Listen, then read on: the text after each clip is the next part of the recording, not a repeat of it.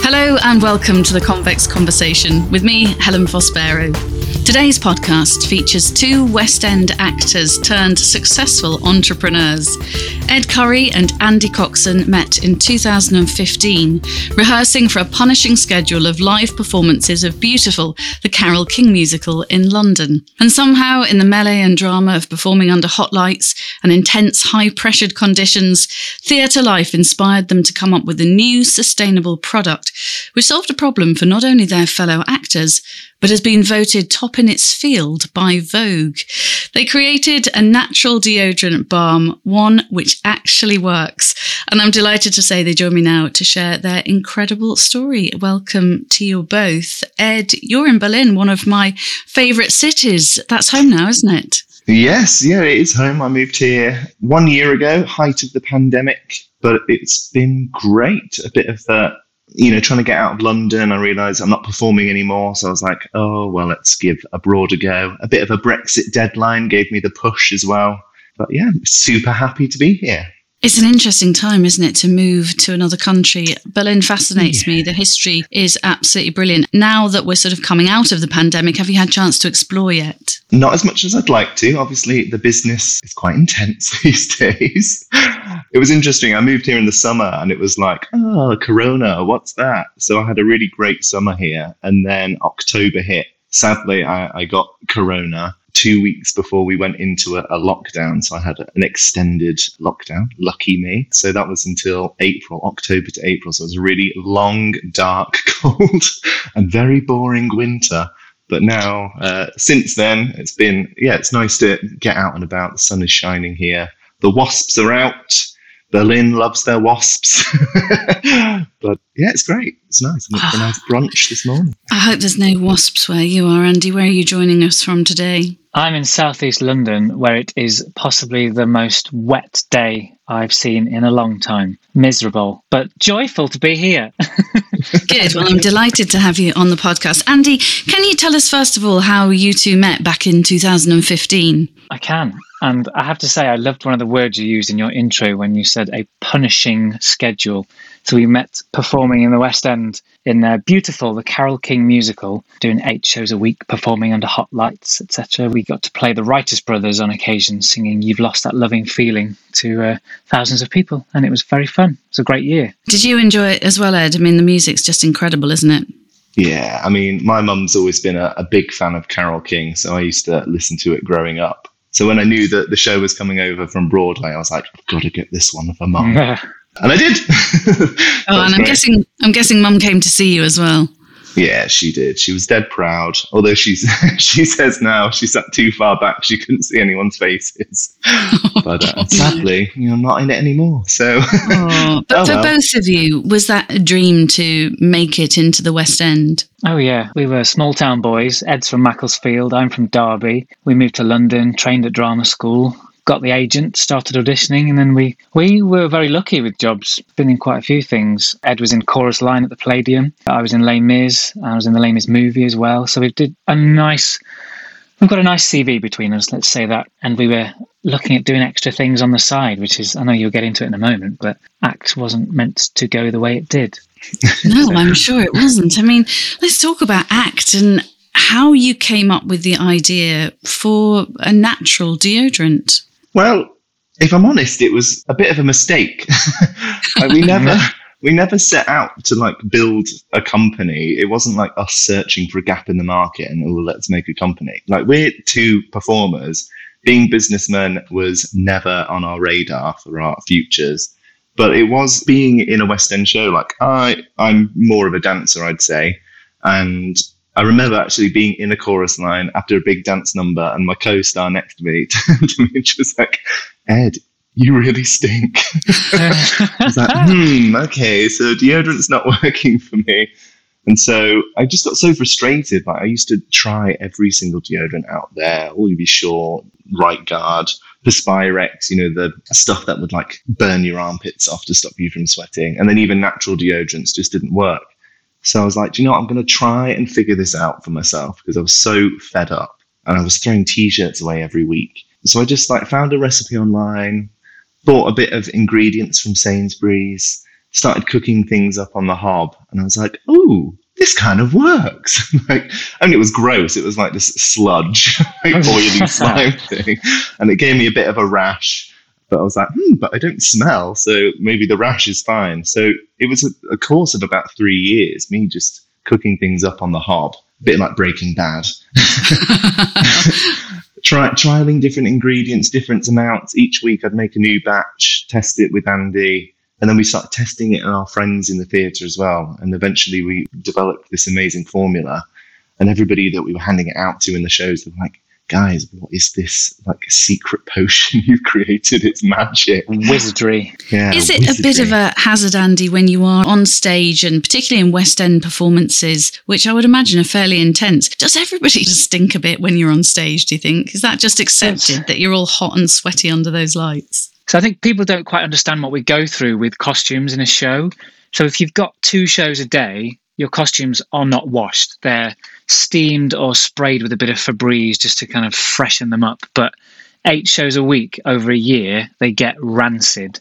In every show I've ever done anyway, you wear a kind of underwear, so a vest and some baggy underwear just to go underneath the clothes to save them a little bit. But even those are dailies, and it's just the usage of these white garments just get ingrained with smell over and over again, particularly when you join a show. Like with Les Mis, you sometimes have to underdress 3 costumes at once for quick changes. So you're in 4 to 5 layers of costumes. So you're constantly sweating, let alone the adrenaline of performing, the lights, all of the running around, and you're just constantly sweating. You always have a lovely waistline, but you smell. How do you have a lovely waistline? You mean big? No, it's sweating off. I see. Sitting down at a computer now, 9 to 5, I've noticed my waistline changing, shall we say, because I'm no longer running around on the stage. So when Ed was doing his bit of Breaking Bad and cooking various potions up in his kitchen, was it Ed that approached you, Andy, and said, look, this is what I'm trying to do. Do you want to help? How did it come about? Well, so we were living together at the time, and Ed had decided to stop performing. I still was, and I was kind of watching Ed struggle with what the hell do I do with my life now? Doing loads of different jobs, trying to figure it out. And he had this product that we were using daily for about a year before anybody else. A couple of our friends had it, a couple of family and friends had it. And I just pulled it out and said, mate, this is incredible. Let's turn it into a business. Let's try something with it. Let's sell it. And it kind of snowballed from there with, okay, so how the hell do we do this? We could sell it. We could make it on the hob, put it in tins and sell it ourselves on something like Etsy. Between acting jobs, sometimes you get a couple of months off, and it's just a nice way of making a bit of pocket money. And we ended up meeting, we went to Stratford-upon-Avon to see my friend in a play with Caroline Quentin. And her husband is a cosmetic formulator. So we got chatting to him. He's called Sam Farmer. He's also got his own teenage skincare range. And he got chatting to us and was really excited by it and put us in touch with a mentor, someone that also is a cosmetic formulator, has her own range, blah, blah, blah. And it kind of snowballed from there to expand into fundraising in some way in order to actually get this made. So her idea was to do a Kickstarter where, crowdfunding, there's many different platforms. And we were like, right, well, let's utilize the West End because that's where it started.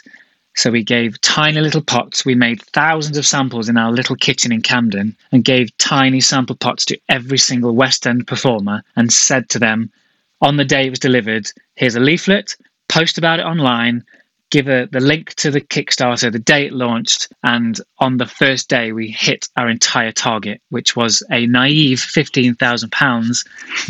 Now it feels naive, but at the time it was huge money to us. And by the end of that month, we raised £50,000 and suddenly realised, right, we've got 3,000 orders to fulfil and we now need to make a business.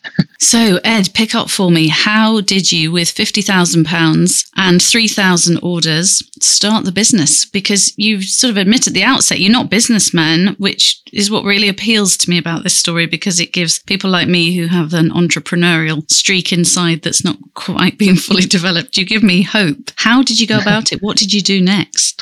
It wasn't easy. So we were like, we can't make this stuff in the kitchen anymore. There's too many to make. So we started trying to find a factory that might be able to make it for us. We found one, but then the difficulty was the packaging. Like from the outset, we had committed to say we don't want to use any plastic in any of our packaging. And that was a real challenge. Like almost every bit of, it still is, almost every piece of packaging out there has plastic in it. So initially, like we settled on these sliding tins, but then we couldn't seal it in there. There was still an air gap. So we were looking at kind of doing like a butter foil lid on there, but then none of the adhesives would work. So we went through so many different iterations. We finally settled on aluminium tubes. But the problem with that is that all the caps that exist in the world are plastic. And we were like, oh my God, can we just make an aluminium cap? I remember going to the British Library and finding the original patent for aluminium tubes, which was made back in the 1800s, to see how they did the caps. And then we took that to a factory. We must have spoken to about 100 different factories, and every single one was like, no, we can't do that. No, we can't do that. I was like, guys, we can put people on the moon, but we can't make an aluminium cap. What is going on? And eventually we found one factory that kind of gave us a trial and made these aluminium caps. And we're the only company in the world to use them. But there's been difficulties with that as well. But eventually we got it made in the factory. It took us a year from where we did the Kickstarter to actually fulfilling the orders. So every week we'd have to update our customers and be like, we're really sorry, like it is coming. This is what's happened so far. We've had a few issues with this. So we're trying to figure that out. And then, and this was the big drama, we had a completely different brand at that time. And the day that we were going to trademark our name, we got a lawyer's letter through the post saying that another brand was using that name and that we had to cease and desist, basically. And we were like, oh my God, what are the chances?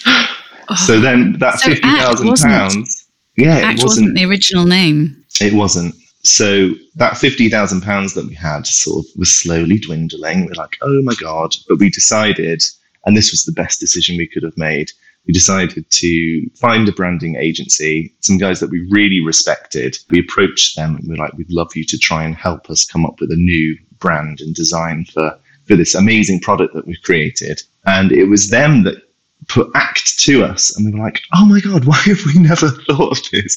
This is our life. This is our homage. I think we were a bit nervous about kind of putting out the West End thing because we didn't think people would take us seriously. And actually, that's the story that people have really resonated with the most and found the most interesting. So, yeah, the name is ACT. Our tagline is Born to Perform, because not only were we born to perform, but the deodorant was born to perform. And all of our packaging, like our scent names, are called Scene 1, Scene 2, Scene 3. So, yeah, we've got these sort of little nuances of theatre woven into the brand. And we feel really proud of it now because it really feels like a part of who we are. And people seem to love it. We didn't want to make it a gimmick, did we? I think some people don't care about theatre, and this product is still for everybody. It's for all genders. So we wanted to make sure it didn't distance people putting theatre on it. So everything's a little nod. So most people call it AKT because they don't realise it's pronounced ACT. They have no idea about the whole scene situation with the scents because everything's written as you'd read it in a script. It's just the little nods that we wanted to put in that we had for some reason detached ourselves from. So it's been really nice to revisit, put that in there. And when people do go, oh my God, it's called ACT because you're actors. Oh my God, of course. And it's a scene. And they just kind of go, it's so cleverly thought out. We were obsessed with what the branding agency did and we've kind of run with it. And it's one of the best things we've done. It's funny because the name is so simple and often the most simple, obvious names are the ones that perhaps you wouldn't think of yourself. So it doesn't surprise me at all that you got an amazing branding agency. I am a marketer's dream. I only use things in packaging, A, that's sustainable, and B, that I love the look of. What's great about your deodorant, I'm not doing an advert here, but I had already tried it before. The main thing is it works, but the packaging is beautiful. It makes me smile every time I open a tube. And I wanted to talk to you about the scents as well. Can you just talk, because you've got 3 different scents, a bit about that perfumery journey, if you like, and what kind of nose you developed along the way to try and get the smell right, that it's for everybody. I guess this one's for me, isn't it, Andy? I've got a very sensitive sense of smell. And I think that kind of leads itself to me creating a deodorant brand. With the fragrances, like we really wanted to create something premium, something that wasn't out there. I hate the way that normal deodorants smell. Like, I'm a 31-year-old man. I don't want to smell like a teenage boy anymore. And I think a lot of women are the same with the range that they have. It's all like soft and cotton and all these sort of lovely soft smells. And with men, it's all like fire, war. It's really bizarre. So we wanted to create something for everyone. And I'm really particular about perfumes. So I wanted to create something, to be honest, that I really loved. So I'd spend so much time like picking out different essential oils, smelling them, combining them together. And this process took a long time. And eventually we worked with a fragrance house to help us develop them further to make a real beautiful fragrance. And we took the inspiration from scenes in nature, like memories that me and Andy have together. Walking through the orange grove is one of them. We've got scene 2 is called After Thunder, inspired by woodland walks after there's been a thunderstorm. And I'm really, really proud of how they've come out. And we didn't think that the customers would love them as much as they have. And now people want candles and they want fragrances, which is super exciting for us because that's where we want to head later down the line. I know that what was also important to you, and has certainly been more important to me as I've got older and a little wiser, is I don't want to be spraying chemical under my armpit. And that's something that many of us have done because of cost and because often some natural deodorants on the market haven't done the job. They're natural, but they don't actually stop you smelling. So how important was it to you that whatever you created was natural and not full of chemical? Ed? I was going to leave that to you. But yeah, super important for us. We said right at the beginning of our journey, like, if you wouldn't put it on your face, why would you put it on your underarms? And it's true, you would never spray a can of antiperspirant or deodorant on your face, but your underarms are the most sensitive part of your body. It's where all of your lymph nodes are. And the tissue there is really sensitive and it absorbs a lot of what you put on there. So when I was looking into deodorant ingredients, I was like, why the hell are we doing this? It's so cheap. Most deodorants are just aluminium chlorohydrate, which we now know, well, there's rumors to be that it's not safe. There's alcohol, there's propellant. That's the biggest ingredient in most of these things. And a fragrance. I was like, surely we can do better than this? Like, this is gross. Why are we doing this? So it took a lot of research. So we've combined a lot of moisturizing butters and oils in there. So it really takes care of that underarm skin. And we've also created something called Deo Barrier Complex, which is a combination of natural and mineral powders which sit invisibly on the skin to absorb natural perspiration without blocking your sweat glands. So it's really safe to use for everybody. I love the story that when you were testing out, in your kitchen and everything, and you came up with your original formula, that you tested it on mates and friends and colleagues and fellow actors in the West End. I just wondered what their reaction was and what kind of feedback you got. They were obsessed. I was doing a show at the time and I was playing opposite somebody who sweated so much from everywhere, forearms dripping down his face. And a great thing about our product that we've not said yet is that it's multi-use, because you don't just sweat from your armpits. So for people to try it in different places, like forearms, under their nose, on the top lip, or the lower back, and under boob, we had some friends using it there, and it was like a revelation to our friends. And before we were even launching the company, they were saying, how much for me to buy a tin from you, because I need some. And I would actually have stocks of some of them and be selling them for £10 each to friends just for cash. And I don't think we expected them to love it so much. And genuinely, those people still buy it now. They've come along the entire journey with us. And what we did when theatres came back this time, we gifted the product to every single cast member. A, as a thank you, because without the theatre world, we wouldn't be where we are now. And B, just to be like, have some gifts because you've been through a terrible time. So they are always supportive of us and they love it. They genuinely love it. I love your ethos. Theatre inspired the creation of the deodorant balm, but it's community inspired the brand. Just expound a little bit of that, Ed, in the way that communities inspired you. Well, it was the theatre community that was there from the offset for us.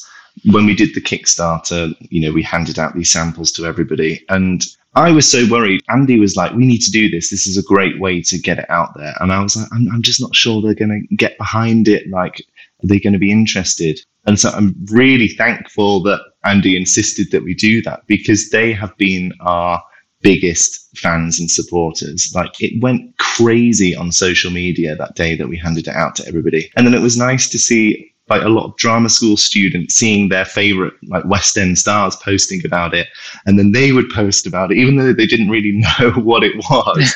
It was everywhere. And so it's funny that me and Andy are probably more famous now for creating deodorant than we are for being performers. Very true. Yes. Oh. And of course, you've been voted best in your field by Vogue. I mean, that's unbelievable. You can't really get much higher than that, can you? Within the first 6 months of launching, we had won Harper's Bazaar's Best Deodorant Beauty Award. Then we were number 1 in Vogue, GQ, Pop Sugar featured us 4 times. And those kind of things that we didn't ask for. Our PR team did an incredible job, and it just built an incredible reputation. So our community and the rest of the world were seeing this brand just kind of coming out of nowhere. I'd like to talk in a few minutes when we get to the end of the podcast about the future and how you're going to continue to grow and where you go next. But Ed, I feel I'm sitting here talking to 2 fabulous actors and very successful entrepreneurs. But I'd love to touch a little bit, if it's all right with you, on a TED talk that you did recently to youngsters at your old school on mental health and some of the struggles you had along the way. Because I think particularly at this time, that part of your story would be very inspiring to people listening. And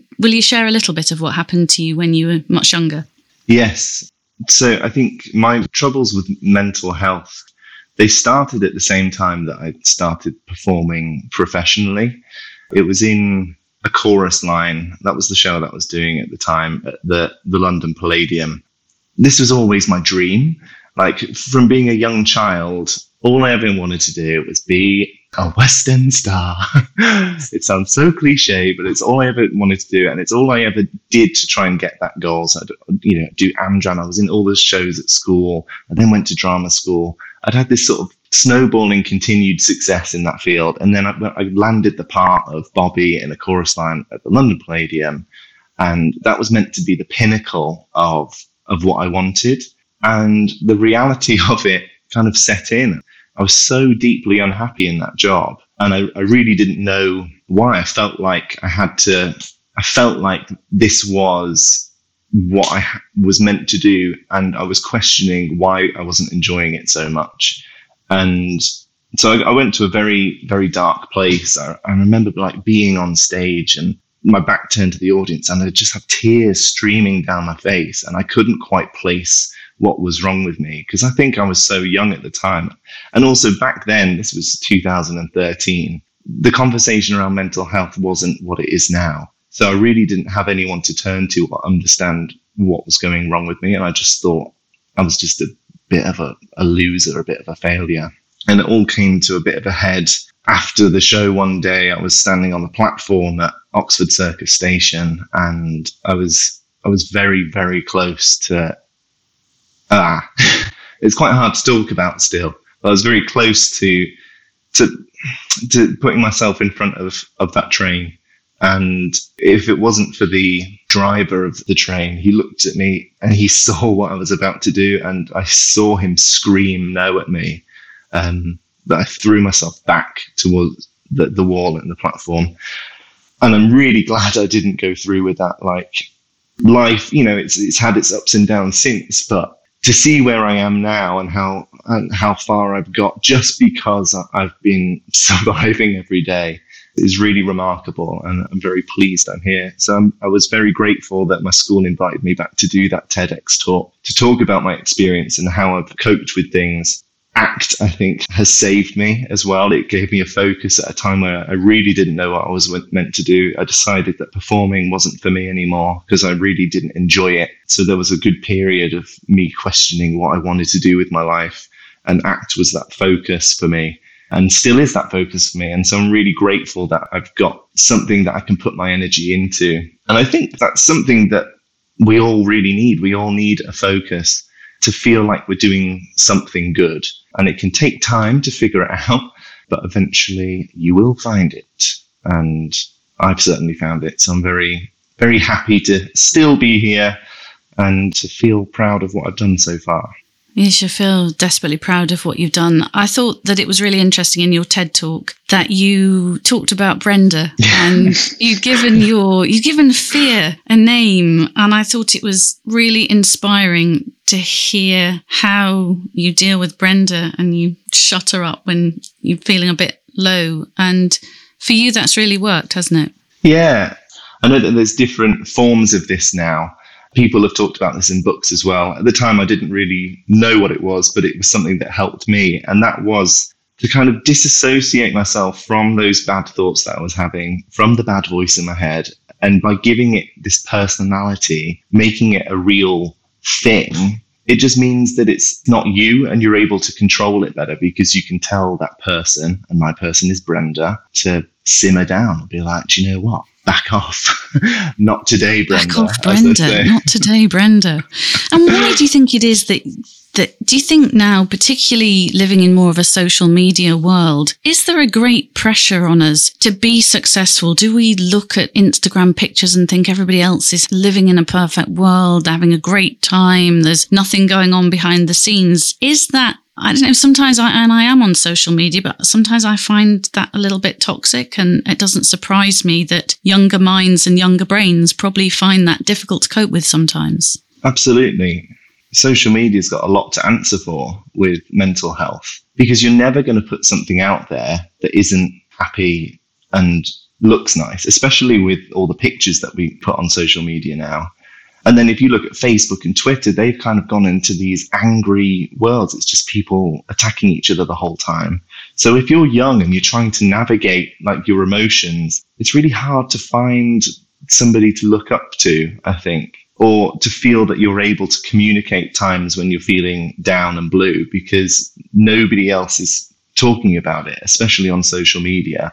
So there's a bit of a taboo, isn't there? And I still struggle with that myself. I don't want to present the dark times out there because who wants to hear it, right? So you've got to find either like professional help, which is what I did, or find a close knit of friends that you feel that you can be open to, who aren't going to judge you and who are going to help you through those difficult periods. I think that's important. Like community, originally was small. Like you'd seek people close around you, and now it's gone global. But it's really difficult to find the people that help you through stuff. And it must be nice for you, Andy, to see Ed gone through that journey and being where you are now with the brand. And presumably that's really, really helpful with mental health, because you're busy, you're active, you're doing something so positive, and you're doing something that, yeah, of course it's a business for you, but actually you're making a big difference in other people's lives. Absolutely. I mean, we both lost our jobs when the pandemic hit. We were still due to launch ACT in May. The date we launched was the date we were always going to launch, but the pandemic hit. Ed was a PA at the time and I was in West Side Story. We completely lost our work. So we sat down and said, right, let's pay our rent, sit down and do this full time. Without a doubt, without the pandemic, ACT would not be what it is now. And it has given us such a focus. Between the two of us, we've got a purpose. We've created ourselves a job during a pandemic. I've paid myself a wage from a job. It's something that people are so shocked by when we tell the story. And the theatre industry was decimated. I've got so many friends, they made no money. They didn't even get grants from the government. They had nothing. And there's me working 9 to 5, covering my rent, being like, right, I can't drown on this. I'm not letting myself. But they didn't have a starting point like we had. So we're both so grateful. We sat down last week because we've just closed a big investment round. And we both sat down. Ed came over to London last week and we sat down, had a drink for the first time over dinner and just high-fived and said, holy crap, look what we've done. And it's probably going to be the proudest moment of our lives to this point, because seeing Ed's struggles, seeing what's happened to the world in the last year, it's all just kind of happening now. And we've both got such a purpose in our early 30s, that something that we never expected to be doing as well, which I think is the most surprising part of it. You mentioned candles earlier. I'm a bit of a candle fiend, I'm afraid. And the scents that you use are so beautiful. Do you think now you will move into other products like candles? Absolutely. That's the plan. We've got a bit of a new product development roadmap that we're fleshing out. Candles is on there. We did an amazing little survey to all of our customers, and candles were up there, soaps were up there, fragrances were up there. people are really excited about what we're going to do next, as are we, obviously. And it's nice now we've had this investment, we can expand the team a bit more. So we've got a few new staff members on, which sounds crazy to us, like the fact that we have staff. It's mad, but it's nice. You know, these people now rely on us for their wages, so we've got to do good by them. It's so exciting. I can't wait to see where this brand goes in the next few years. But it's going to be. And are you missing costumes and dancing and all that kind of stuff, Ed? Or are you happy now in your entrepreneurial world? I'm pretty happy now, I must confess. Like, there's a part of me that still loves the theatre. You know, I love going to watch it, but I'm very happy that I'm on the other side of it now, that I get to enjoy it from afar rather than being in it and all the struggles that it comes with. It's nice to relax a bit. Well, Andy's still treading the boards, aren't you, Andy? So you can still go and see Andy. You can. I'm not allowed to say what is coming up, but over Christmas, I've got a job coming up, so I'm thrilled to be dabbling back in again. Just a short one, but a good one. Final thought from both of you. If anybody's listening to the podcast today with a germ of an idea that they haven't really been brave enough to launch or been worried that they haven't got the business experience behind them, what would you say to them? I think we're testimony to that you don't have to have a business brain to start a business. But I always say that you can't stand still. If you're leaning in a direction, you're going to move in whatever direction that is. Your feet will always catch you before you fall. So you've just got to lean. Don't stand still. You've got to lean. I would say don't be afraid. If you think you've got something, start talking about it to people and you'll be surprised by who they know that can further you. That makes sense put into context in the fact that we met so many people that connected us to somebody else. And it is that phrase of networking. We were networking without realizing it. Every single day for us for the last year and a half has been a school day. We've learned something new, but we've found somebody to help us learn how to do that. And that person has linked us to 3 other people. And it's just networking. And don't be afraid to try it. It's that lovely ripple effect, isn't it? It's been absolutely fascinating to hear the backstory. Isn't it interesting that you find a product in your cupboard and who would have known the story behind ACT? It's been brilliant. Thank you so much for being with me today. I'm really, really glad that I discovered that there was such a fascinating story behind you both. And best of luck. Get those candles and everything out there soon. Thank you so much. It's been fun. Thank you. Yeah, lovely. Loved it. You've been listening to West End actors and entrepreneurs Ed Currie and Andy Coxon talk about the business which has taken their lives in a whole new direction and solved a delicate problem for hardworking actors and mere mortals like me.